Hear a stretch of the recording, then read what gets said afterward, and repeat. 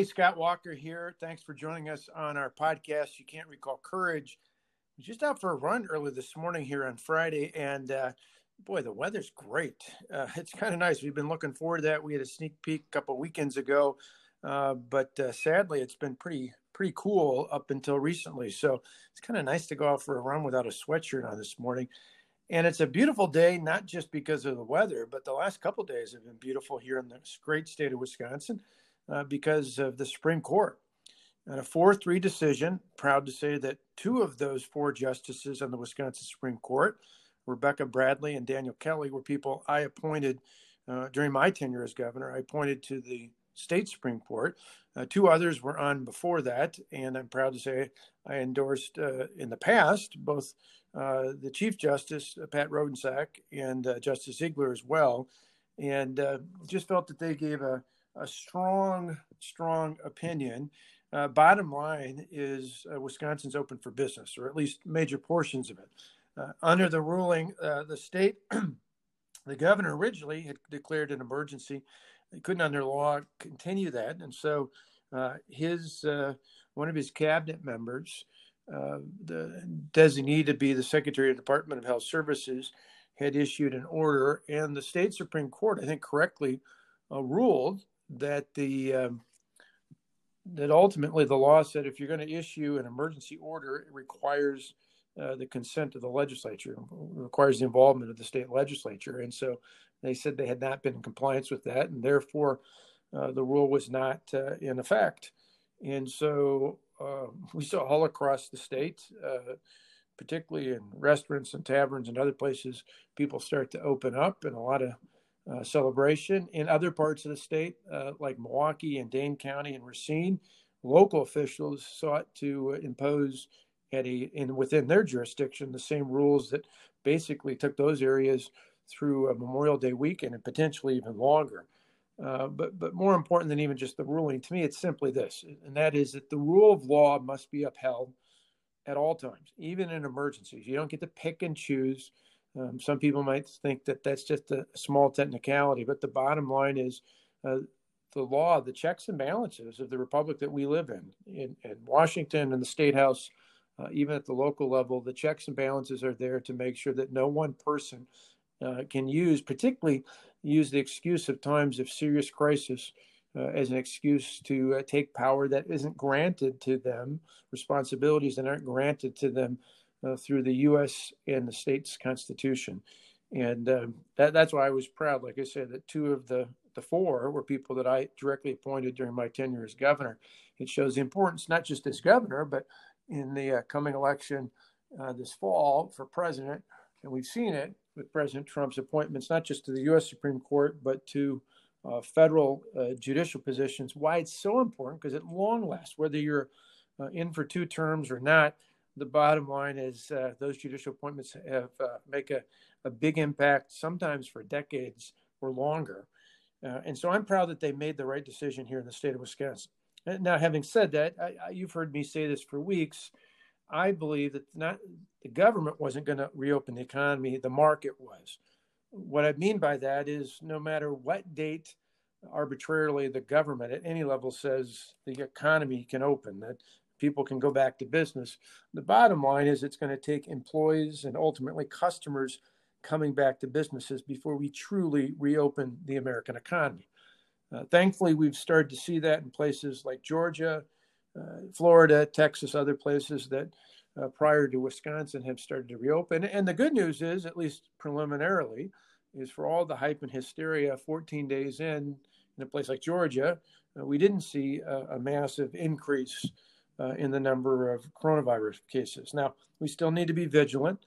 One of the things I've stressed is that I thought in the past that many of our government officials at all levels had suspended common sense, that they didn't look at this, and I've never been in the camp. In fact, I went back and looked at a Facebook post I made more than 2 months ago on March 13th, where I wrote extensively about the fact that I thought coronavirus was real, that we needed to follow the guidelines, that we needed to do social distancing, that we needed to wash our hands, to sanitize our surfaces, that I thought it was wise for things like professional sports and concerts and other large venues to postpone or cancel their events, because at the time we were talking about bending the curve. Obviously, back then, the concern was that with exposure meant more people potentially would become infected. And if that rate increased too dramatically, remember the talk about flattening the curve, that the curve was headed towards a point where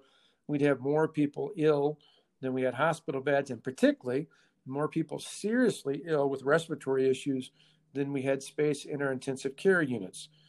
Thankfully, particularly places outside of New York, and even in New York, but particularly in places outside of New York City, that hasn't happened. And so we have flattened the curve. I know many of us have been frustrated that it seems like they're moving the goalposts, that it went from flattening the curve to finding a cure. And there's some who act like we can never set foot out again unless there's an absolute vaccine for COVID-19. The bottom line is we have flattened the curve. And as I've said in the 2 months plus since I wrote that Facebook post, is we need to continue to take this issue seriously, but look at what we've done. Look at all the grocery stores, all the convenience stores, all the hardware stores, all the pharmacies, all the manufacturing sites that were deemed essential because of supply chain issues. Look at every business that has been open during this past 2-month period here and across the country. And let's examine how they did it safely. I've told you this story before, but I have a friend who lives nearby who has a factory in central Wisconsin. And early on, long before, a week or so before the state officially shut down, we talked because ultimately he ended up being an essential business because of the supply chain component of what he does. And we talked about it. We talked about how to safely keep his business operational. They talked about things like shutting down the break room and the lunchroom, having people eat their lunch and take their breaks at their own machinery where they're away from others. They talked about staggering start and ending times so not everyone showed up and exited the plant at the same time. Talked about a series of other things, bringing in cleaning crews to sanitize the entire place multiple times a day, all sorts of just logical, common sense things. And why I say the market's going to drive this is he did this not just to be a good guy, but because ultimately he needed to keep operating.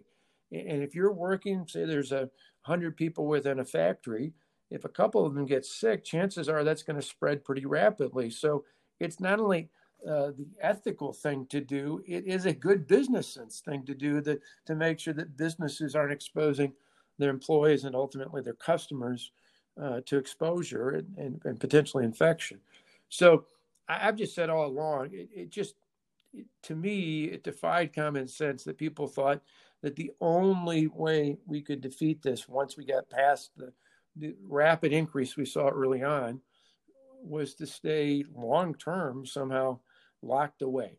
And that's why I've said all along as well, you can have both the emotion of fear and of frustration. You can be fearful of the unknown. We still don't know precisely. There's not enough evidence out there to tell us what happens of all the debate. Some have said, well, if you get it, you have the antibodies, you can't get it again. But they're still a long ways off from being 100% sure. We still don't know exactly how people are picking it up. I think over time with the testing and contact tracing, in fact, in many ways, I think, we talk all the time about the need to do this. To me, for state and local governments, you've got hundreds, if not tens of thousands of employees all across this country, many of whom are sitting idle, collecting paychecks from the taxpayers in their homes because they're not in areas that are vitally essential. They're not public safety, public health.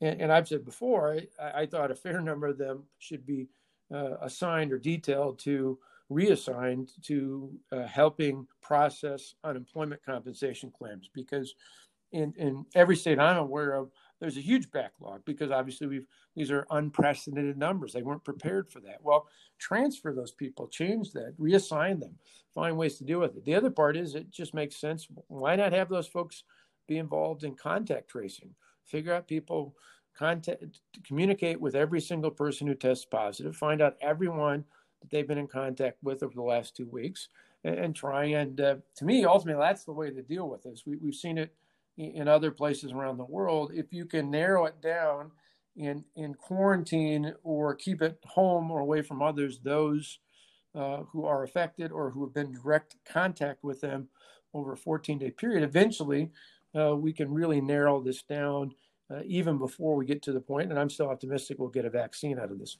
The bottom line is we got to return common sense, not only to government but to the marketplace as well. One of the frustrations I saw was the night I get people wanting to get out, but the night of the Supreme Court decision, you had people packed in the taverns.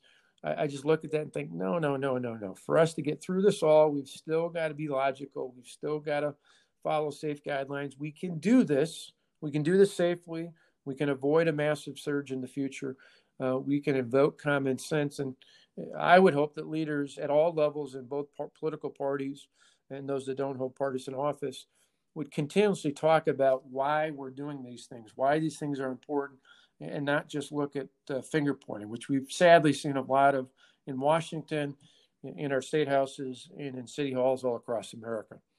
I want to talk about something else, though, that ties into this, and it's about what Nancy Pelosi introduced this week, and not just the fact that it's $3 trillion. That's mind-boggling to begin with. But there's there's a couple of key things, but there's one in particular that I think should worry any American, regardless of party, in terms of where the future of the economy is headed in this great country. We'll talk about that when we come right back. Hey, Scott Walker, back on You Can't Recall Courage. Thanks so much again for being with us. Really appreciate it, and hope you and your family and your loved ones are all doing well. As I mentioned before the break, Nancy Pelosi this week, a few days ago, introduced her plan, the plan she and House Democrat leadership put together, and it's a $3 trillion plus package. It's basically, I call it the Zeros Act. They took every or nearly every liberal wish list, left-wing political wish list, and just add zeros to it. I mean, $3 trillion. Nancy Pelosi was first elected, took office in 1987. The entire federal debt the year she took office was less than this one piece of legislation is. So this is mind-boggling when you think about how big it is, particularly at a time when we just surpassed a few weeks ago $25 trillion in terms of the national debt. If you go to the national debt clock, you can see it going up. I remember even last year when we were worried we were going to be above 23 trillion, headed towards 30 by 2025.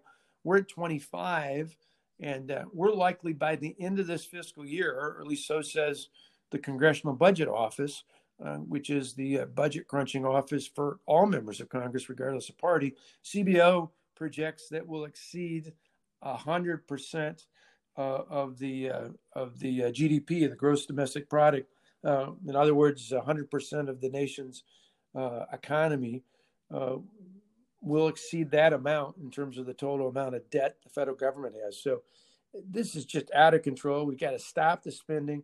I've talked about this before, how it makes no sense to bail out state and local governments, particularly when so many of them had financial crises long before coronavirus. Places like Illinois, which has spent decades ignoring tough decisions, places like New York State, where they had a $6 billion budget deficit just in Medicaid alone. And that's because, as I forewarned, taking the Medicaid expansion under Obamacare and the fact that it was going to cost state taxpayers more. Thankfully, we didn't do that in Wisconsin. And thankfully, we put in place a number of reforms back 9 years ago when we faced similar circumstances, obviously not coronavirus, but off the tail end of the recession. When I was running for governor in 2010, unemployment was 9.3%. The state had lost in the 4 years before I took office over 133,000 jobs. And we inherited about a $3.6 billion structural gap in our budget. And it was largely driven by the combination of a continuing recession, or at least the remnants of a recession. The economy wasn't good with that very high unemployment rate and the loss of jobs. And people forget about this, but all the money that came under Obama and Biden with the so-called stimulus, major portions of that went into bailing out state and local governments the problem, as it often is that, well, one, the problem is that adds to our debt. But the problem at the state and local level is that money didn't last forever. And so by the time I got into office in 2011, a good chunk of that was gone, and we had to backfill in the holes.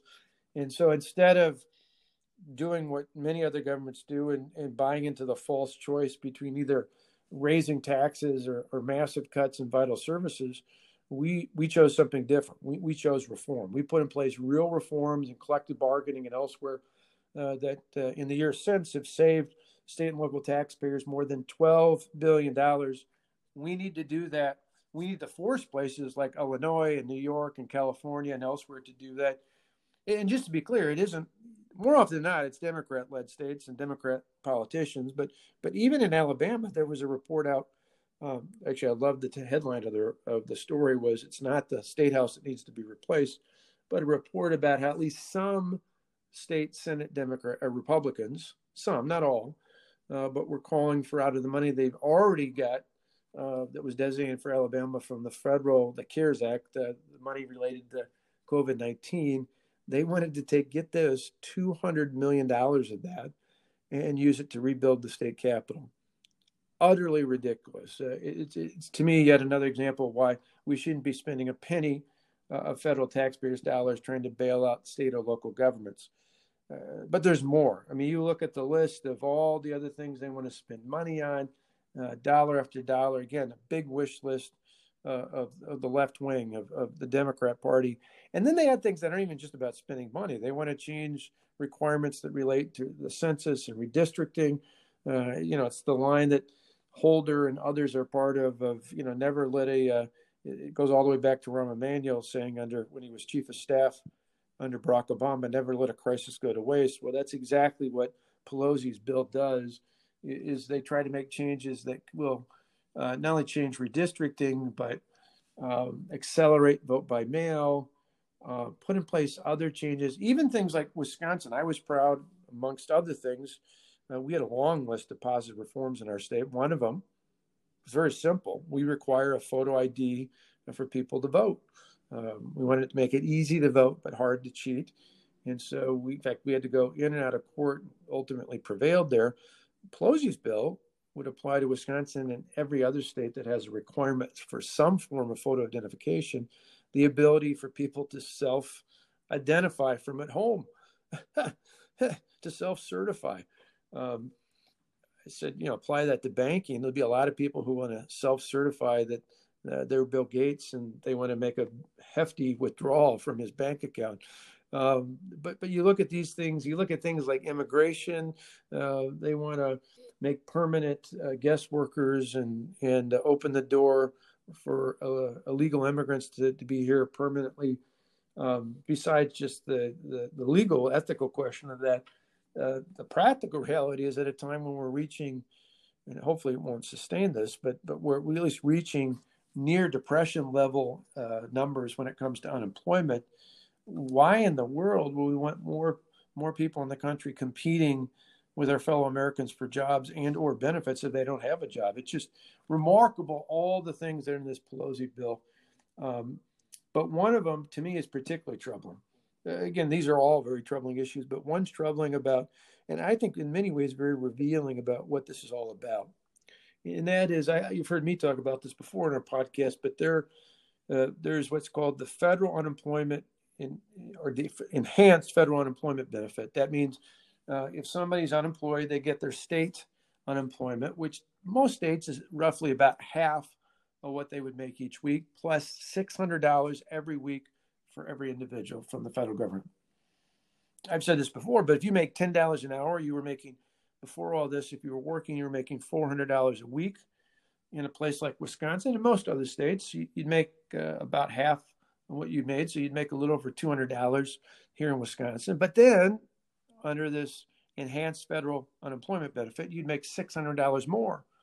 Collectively, you'd make $800 a week. And I said, that's a real problem, because ultimately, if you have a chance to go back to work and make $400 a week, or stay unemployed and make $800 a week, it's not hard to figure out the math and think that a lot of those people aren't going to be inclined to want to go back to work. I've suggested a simple solution. This whole program goes through July 31st as it's written in the law. Why not just make people whole? You go back to work. That example I gave of the person, guy or gal who makes $10 an hour, make your $400 a week, and we'll cover the rest. The federal government will pay the $400, or maybe even a little bit more. Maybe we cover $500. You actually technically make more than you would have made under this current program if you were unemployed. The idea is we need an incentive for people to get back in the workforce. And oddly enough, it actually saves people money. Stick with me on this. It sounds unusual. You're going to pay people money to save people money. But if they stay unemployed, they're going to make $600 a month plus. Taxpayers are going to have to pay at each state level the money. So in Wisconsin's case, about $200 a week for their state unemployment. Instead, all you'd be paying is the $400 to keep them whole in that example, or even $500 if you give them a little bit more. That's still a lot less than what they'd be getting from the taxpayers right now. Here's the catch, though. Not only is that a problem, but Pelosi wants to make it worse. In Pelosi's bill, she goes from the program ending on July 31st of this year to extending it to January 1st of 2021. Again, giving people the benefit of the doubt. I assume at least some might have good intentions, but I think the larger question I and many others have, including probably many of you listening, is do Democrats really believe or somehow want the economy not to reopen until January of 2021? I think for a lot of us, we would look at this and suggest this is more about politics and the fact that they don't want people going back to work. They don't want the economy fully open and operational until well after the next presidential election, knowing that if things are back to work, if we start down the path of where we were just a few months ago before coronavirus hit, the president was well on his way to re-election because people could see that no matter what they might think about a comment or a tweet here or there, that in the end, we were looking at one of the most robust economies in the history of this great country. And I think we can get back there. It's not going to happen at once. The example I often use is when I was a kid, if we were playing football or baseball and somehow the lights went off in the stadium or the field, it would take a while. They were lights that took a while to warm up to get back on. And so it wasn't just the flip of a switch. And that's what I think with the economy, that as we get past this, as we're able to deal with the health impact and then ultimately get the economy up and going again, it wouldn't happen all at once. It would be staggered for sure. But by this fall, I'm still confident that if we all work hard together, we can get America back to work. But we've got to remove the obstacles, and we've got to remove things like the federal government actually providing a financial incentive for people not to work. And we certainly shouldn't pass the Pelosi bill that would make it extend even further into the future. Basically, of all the things that were in the zeros bill, as I call it, adding zeros to all those things on their wish list, about the only thing that makes sense is they put a mere, and I say that in quotations, a mere $75 billion in for additional coronavirus testing and contact tracing to try and follow up and figure out where people are, where the connection has been with this disease. My sense is that's about the only thing that makes sense for the Senate and the House, Republicans and Democrats alike, to pass. And even there, we can augment that. But as I said before, taking state and local employees who are being paid sitting at home idle and give them the job of helping out with some of this contact tracing. All these things, I think, ultimately boil down to this. And I've said this the last couple of days when I've been on Fox and Newsmax and others out there. It's really the difference between, do elected officials believe in the government or do they believe in the people? I think for those who believe in the government, we've increasingly seen that they believe the government can make better decisions than individuals here and across the country. The problem with that is, of course, the government's not perfect, and just on a practical basis, they're apt to make poor decisions, as we've seen time and time again. On the other hand, people like myself believe we should overwhelmingly defer to the people. Yeah, give them some guidance, give them some good parameters, but in the end, I think common sense shows us that given fair warning, given good information, the public, the marketplace when it comes to the economy, but the public overall, the individual is more apt to make the right decision, not just with coronavirus, but with all the other things we deal with. And this is just a defining issue. And I hope that once we get past this, one of the things I'm eager to do, particularly as I look ahead to 2021 and taking on a new role of leadership at Young America's Foundation, is to more aggressively make the point, particularly to Generation Z, which I'm happy to say is much more open to conservative thought than the generation before them, the millennials, but to make the point to our young people that there is a difference out there between putting your faith in the government and putting your faith in the people. There's a difference between dependence and independence. Dependence means relying on the government for the solutions in your life. Independence meaning that you, your family, your friends, those that you work and associate with can make those decisions. I think that's not just the difference between conservatives and liberals, Republicans and Democrats. I ultimately believe it's a very American concept. As I've said often before, but it bears repeating. In America, we take a day off to celebrate the 4th of July and not April 15th, because in America, we celebrate our independence from the government, not our dependence on it. Until next time, keep fighting for freedom. Thanks so much for joining us on this week's podcast. And if you got a time, recommend it to a friend, family member, or others who might enjoy listening to this in the future. We'll continue, and occasionally I'm going to add some folks. I think you'll be surprised in a few weeks. I'm going to have a couple interesting guests along the way, but we'll mix it up. Sometimes it'll be interviews. Sometimes it'll be just me giving you my thoughts like we did today. Either way, I hope you're healthy and well. Keep fighting for freedom.